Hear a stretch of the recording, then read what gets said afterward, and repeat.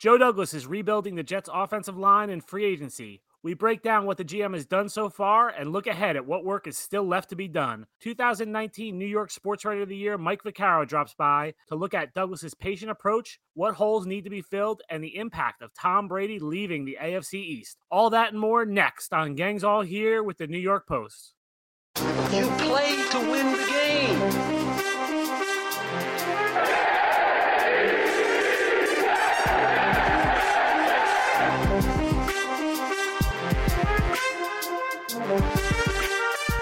Welcome to Gangs All Here, a New York Jets podcast with the New York Post. I'm your host and Jets beat writer, Brian Costello. You can follow me on Twitter at Brian Cos.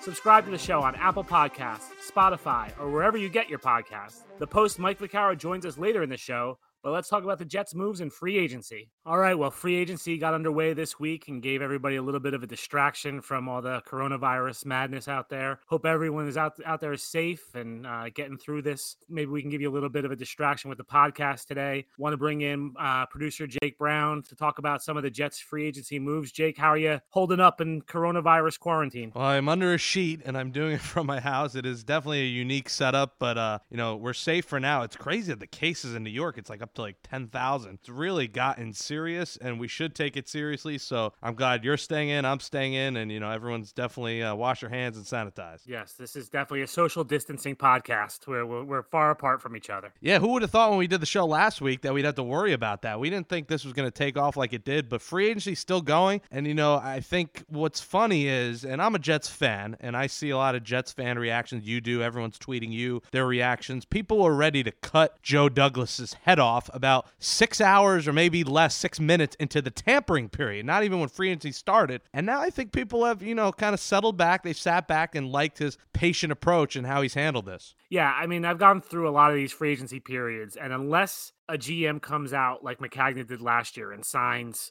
Jamison Crowder and CJ Mosley and Anthony Barr for a little while on the first day of free agency, and then Le'Veon Bell on the second day of free agency, unless that happens, fans aren't happy. They want big names signed quickly. The truth is that doesn't usually work in the NFL. If you look at the best organizations in the league, the Patriots, the Ravens, the Steelers, how many times do those guys go on spending sprees to start off? Free agency, I think what Joe Douglas did here is a smart approach, wait it out a little bit. The prices will come down. Doesn't ever seem to work when you spend big on free agents, as the Jets have learned through the years, including last year. So, to me, this is a wise approach. What did you think, Jake, after that initial, the panic Monday that they weren't doing anything 7 hours into free agency? I didn't panic because free agency wasn't even official yet. And people were, I know big names were coming off the board, and I get it, but we've seen this fall on the Jets' faces so many times before when they have gone this route, cough, Tremaine Johnson, where it just didn't work out. So I think this is smart, and he's really hammering home what their biggest need was, protecting Sam Darnold and his health, and they went out and got 2 linemen. You brought one back. They'll probably address it more even in the draft, so they'll have some depth there. So I think it's smart what he's doing. Listen, they still need a lot of help on defense, but you can't, do everything in free agency. There's going to be a lot done in the draft, and there's going to be trades. There's going to be guys cut later on. There's going to be signings that happen later in the summer. Remember, this is a different offseason, Kaz, than any other, because there is no mini camp. There is no offseason workouts. Everything's going to be late. We don't even know if training camp's going to start in July at normal. We expect it will be, but everything's going to be pushed back, and I think that's going to change the outlook of this entire offseason. Yeah, and I think the thing to remember is Joe Douglas has a 6-year contract, Jake. This is not an overnight fix with the Jets. I don't think they can fix their roster in one offseason. So I think this is a few-year project for him. So this is the beginning, the early stages. Adam Gase has to win, but Joe Douglas is building not just for this season, but for the future. And I think he realizes, you can't just fix everything at once. So it's going to be a process, and fans might not want to hear that, but I think it's going to be a slow process. In terms of the offensive line, I think an interesting thing he's done, I think he's just giving himself flexibility. George Fant from the Seahawks was primarily a backup there, can play left, can play right. If the Jets had a game this Sunday, he'd be their left tackle. That doesn't mean he's going to be their left tackle in September. They could draft a guy and move him over to the right side. They could still sign someone possibly and move him. Connor McGovern's a guy who can play center, can play guard. So I think he's just going to keep stacking bodies on the offensive line through free agency a little bit more and the draft, and they'll figure it out, in August, who plays where. All right, let's break these signings down. So first, it was George Fenn, and people didn't go crazy. He's a good run blocker, but he wasn't one of the top-rated offensive linemen by PFF. They gave him 3 years, $30 million. The key number, Kaz, was $13.7 million guaranteed. They didn't throw him a ton of guaranteed money. What was your initial reaction to that first move? The initial reaction was to look up George Fant because I don't know much about him. It's funny. Someone asked me, is he an upgrade from Kelvin Beachum? I don't know. I haven't seen enough Seahawks games to know.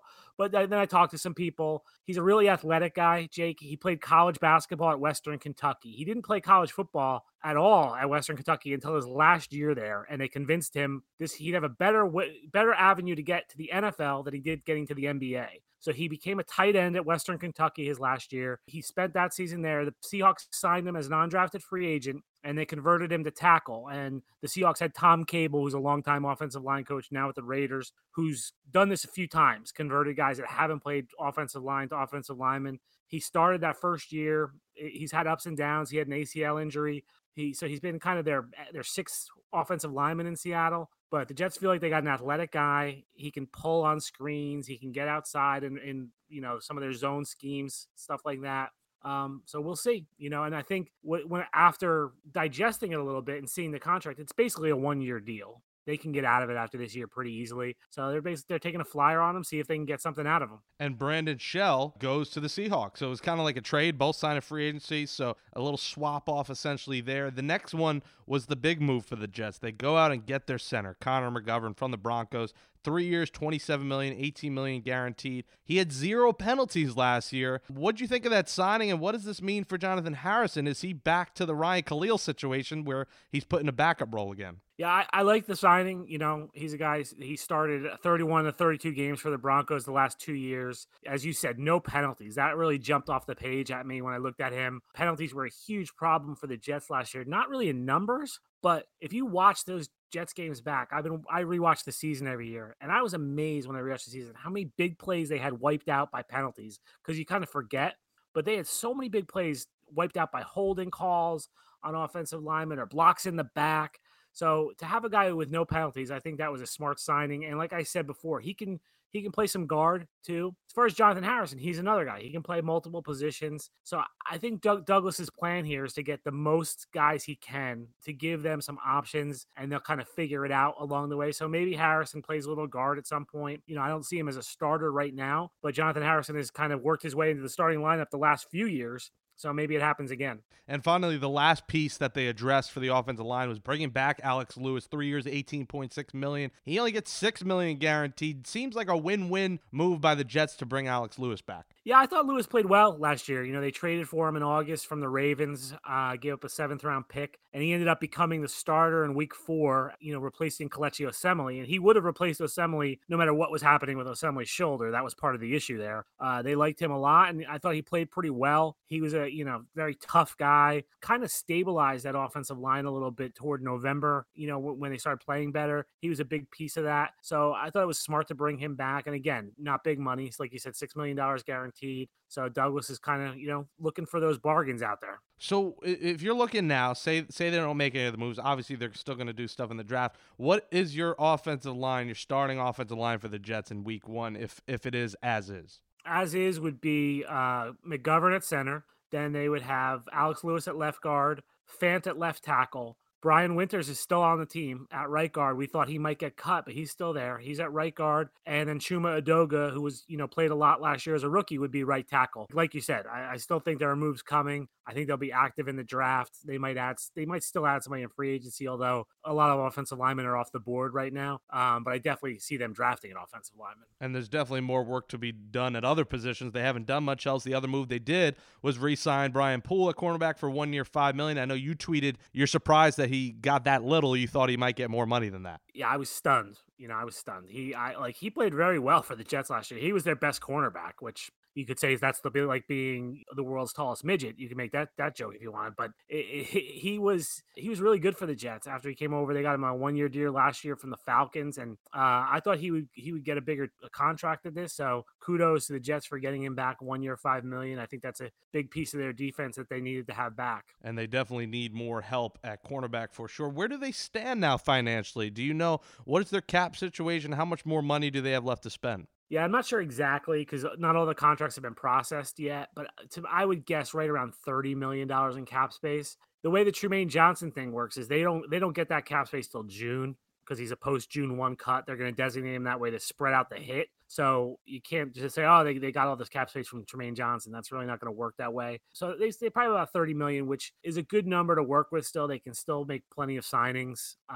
You're not signing guys. Jadeveon Clowney's not coming here. You're not signing him for $20 million a year unless his price somehow went way down. They're clearly looking for guys in the $10 million area. I think they still have a lot of moves to make, and then they'll get that extra money from Tremaine in June, and they can use that toward draft picks or signing some more guys before the season starts. Like you said, this could be a very odd offseason, and we could see some delays in like signings after this initial wave. Some of the signings could be delayed more towards training camp. Yeah, and a guy like Clowney's going to realize, hey, you're not getting over $20 million a year. You're not going to get around 20. Maybe he gets 15 to 18, but he's got to bring his price down. The Jets are going to need an edge rusher. You said they have around 30.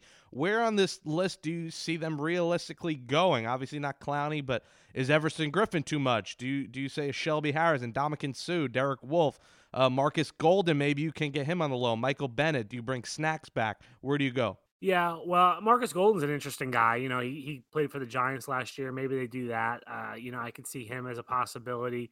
Vinny Curry is a guy from the Eagles. They've shown some interest in. He had 5 sacks for the Eagles last year. He's 31 years old, so he's up there a little bit. But they might just be looking for a 1-year guy. Joe Douglas knows him. I think again you're going to see bargain shopping here from Joe Douglas. What he did the offensive line was his priority. He told agents for players at other positions he was going to address the offensive line first. So I think now you'll see him start moving towards edge rushers, cornerbacks, and wide receiver too. I think needs to be addressed. And I think you got to get another corner, man. I think they're set. We've talked about this last week, how they're set at safety. If they can get one of these corners on the low, whether it's Logan Ryan, Ronald Darby, Jimmy Smith, Bashawn Breeland, Prince of Mukamura, Daryl Worley, none of those guys should be, much more than $10 million. You figure if you only got, you got Brian Poole back for 5, you could throw 10 out there to get yourself what would end up being your number 1 corner. Yeah, I agree with you. I think, and like I saw Ian Rappaport, I think, tweeted earlier that Logan Ryan is willing to do a 1-year deal. He wants $10 million because that's what he got last year.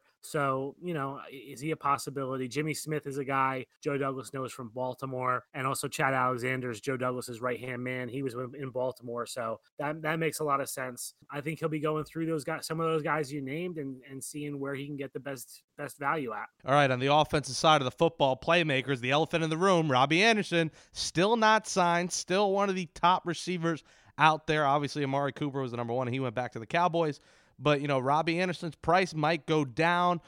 Do you see a limit where the Jets say, hey, we're not giving you more than $11 million a year? Where do you see Robbie Anderson ending up? Yeah, I think the limit's probably about 12. But the longer this goes, I think the better it is for the Jets that he returns. To me, it's clear there's not a market out there for him. If it's going this long without him, you haven't heard a sniff on him. You haven't heard any reports about him talking to any team. So my gut is that his market is not developing like he thought it might. You got to remember, Jake, this draft is like full of wide receivers. There's supposed to be 25 wide receivers with first 3 rounds, grades in the first 3 rounds. So I think teams are looking at it and saying, are we going to pay Robbie Anderson $15 million, or are we just going to draft guy? And I think they're leaning towards the draft. So, the longer this goes, like I said, I think the more likely it is that Robbie's back with the Jets. But the problem is, do you want Sam Darnold's number 1 receiver to be a rookie? Listen, Quincy Enunwa, we don't know if he's going to be back with all the injuries he suffered. Jamison Crowder, he's a slot receiver. You need a big receiver, and I don't think it's fair to Sam Darnold say, here's Chris Herndon, here's a couple rookies, and here's Jamison Crowder. I think you got to go out and get someone, whether it's bring back Robbie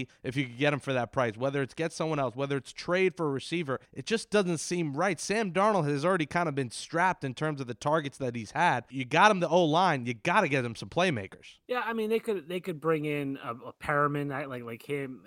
They could bring in somebody like that. They've talked to Philip Dorsett from the Patriots, but I don't see them making some big trade like we saw these big trades for Stephon Diggs and for DeAndre Hopkins. I don't see the Jets doing that because those guys are going to end up, again, getting paid $18 to $20 million a year. I don't think that's the road they're going to go down right now. It could be a rookie, but look, if they draft Jerry Jeudy, he should be able to walk in right away and have an impact. that would be the expectation. So, we'll see which way they go. Yeah, it's going to be interesting because Darnold, now if he's going to have an O-line, that you have to figure, Kaz, that'll change their game plan. I know Adam Gase is not the biggest fan of Le'Veon Bell, but with an improved O-line, you figure they do become run heavy, which we thought would happen this year, but they had so bad on the O-line that they really weren't able to find holes. You have to figure it changes the game plan for 2020. I don't think they'll ever be run heavy, Jake.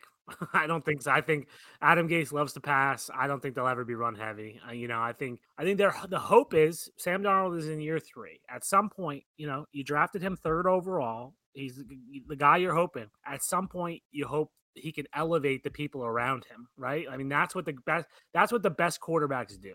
Right. That's what forever. Tom Brady. Well, no, we'll probably talk about him at some point. But when you looked at New England, there was very few years where New England had great weapons around him. Randy Moss was there for a little while. Obviously, Gronk had a nice run there as a tight end. I don't know if you put Edelman as a great weapon, but he made players better around him. And that's what you got to hope Sam Darnold does if you're the Jets. You got to hope that he can elevate those around him. Gase can play to his strengths. And you mentioned it. You mentioned Julian Edelman. We'll wrap up with this before you go to Vac. I mean, to me, it's weird. I mean, I cannot imagine Tom Brady. Just the picture of it, of him in a Tampa Bay Buccaneers uniform.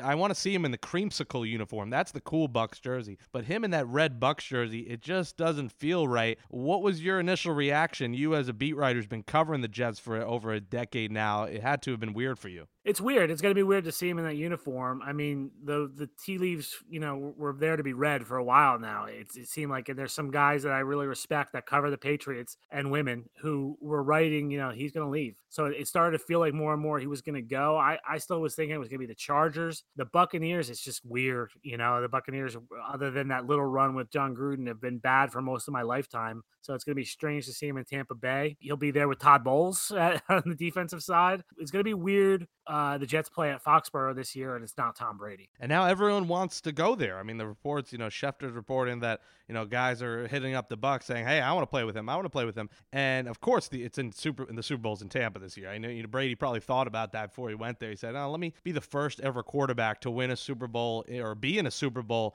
in a home stadium. I'm sure that crossed his mind at one point. This is weird for the division now because a lot of people, until we see who the Patriots quarterback is, a lot of people are saying, this is the Bills division now.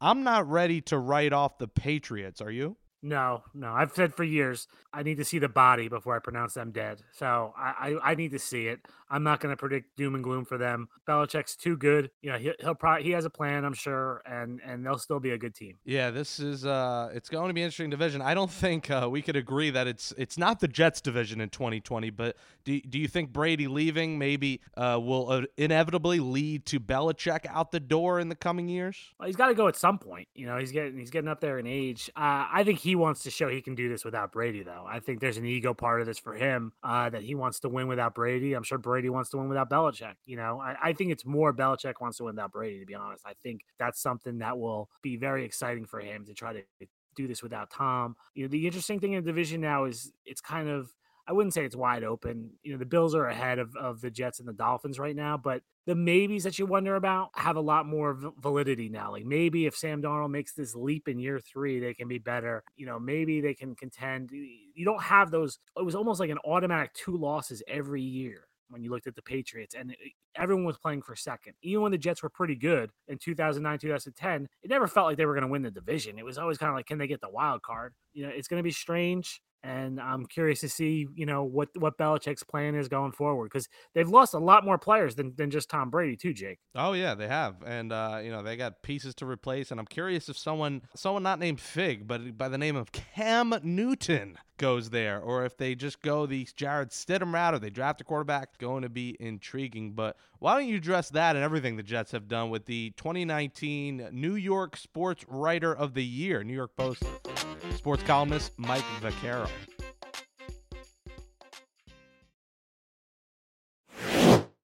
Joining us now is longtime New York Post sports columnist and 2019 New York Sports Writer of the Year, Mike Vaccaro. Follow Mike on Twitter @MikeVac and read his stories in the Post and at nypost.com. All right, Vac. Well, I hope you're holding up okay in Quarantineville over there in Bergen County. How's everything going for you? You know what, Brian? I'm just sitting here watching everything I can about the NFL free agency, and it's getting me through. It's getting me through. It is, especially because we should be watching college basketball right now. But I don't even want to tell you what's on True TV right now instead of college basketball.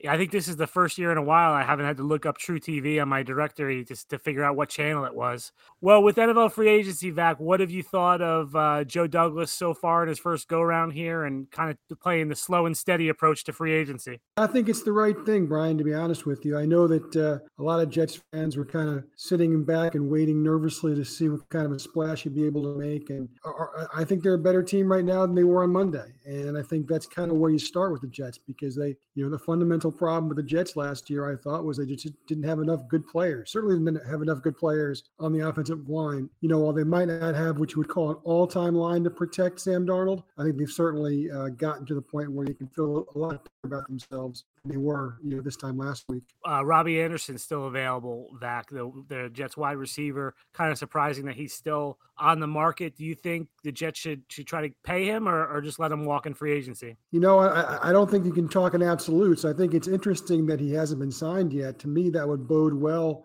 for the Jets being able to get him at a more reasonable price than maybe they thought. I mean, I think that's the key. Look, I don't think you can break the bank for Robbie Anderson, but obviously he's a guy who provides a lot of comfort for Sam Darnold. The two of them have started to develop a little bit of chemistry. And this early in Darnold's career, when you can identify a guy like that, it would be better to bring him back than not to, but only at a kind of at a price tag that Joe Douglas is comfortable with. Yeah, no, I agree with you. And I think the longer this goes, the better it is for the Jets because clearly the market isn't there for Robbie that maybe he thought there was going to be or some of us thought there was going to be. This draft is stacked with wide receivers. So I think teams are staying away right now and, thinking they can draft a guy rather than pay someone. So it'll be interesting to see if Robbie is back. Are there any moves that you're kind of curious if the Jets are going to make? Any positions you think they need to address that you're kind of looking at?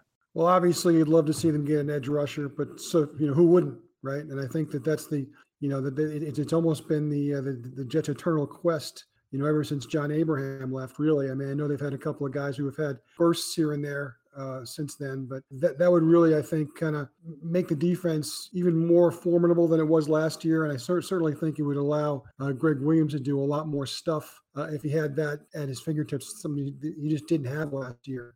I think right now you have to be as excited as you've been in a long time as a Jets fan.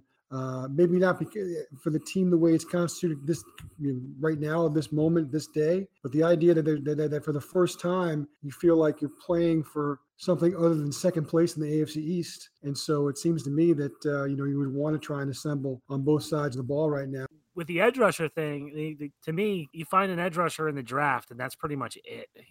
They are hard to find in free agency because good ones get franchise tagged. They don't usually become available.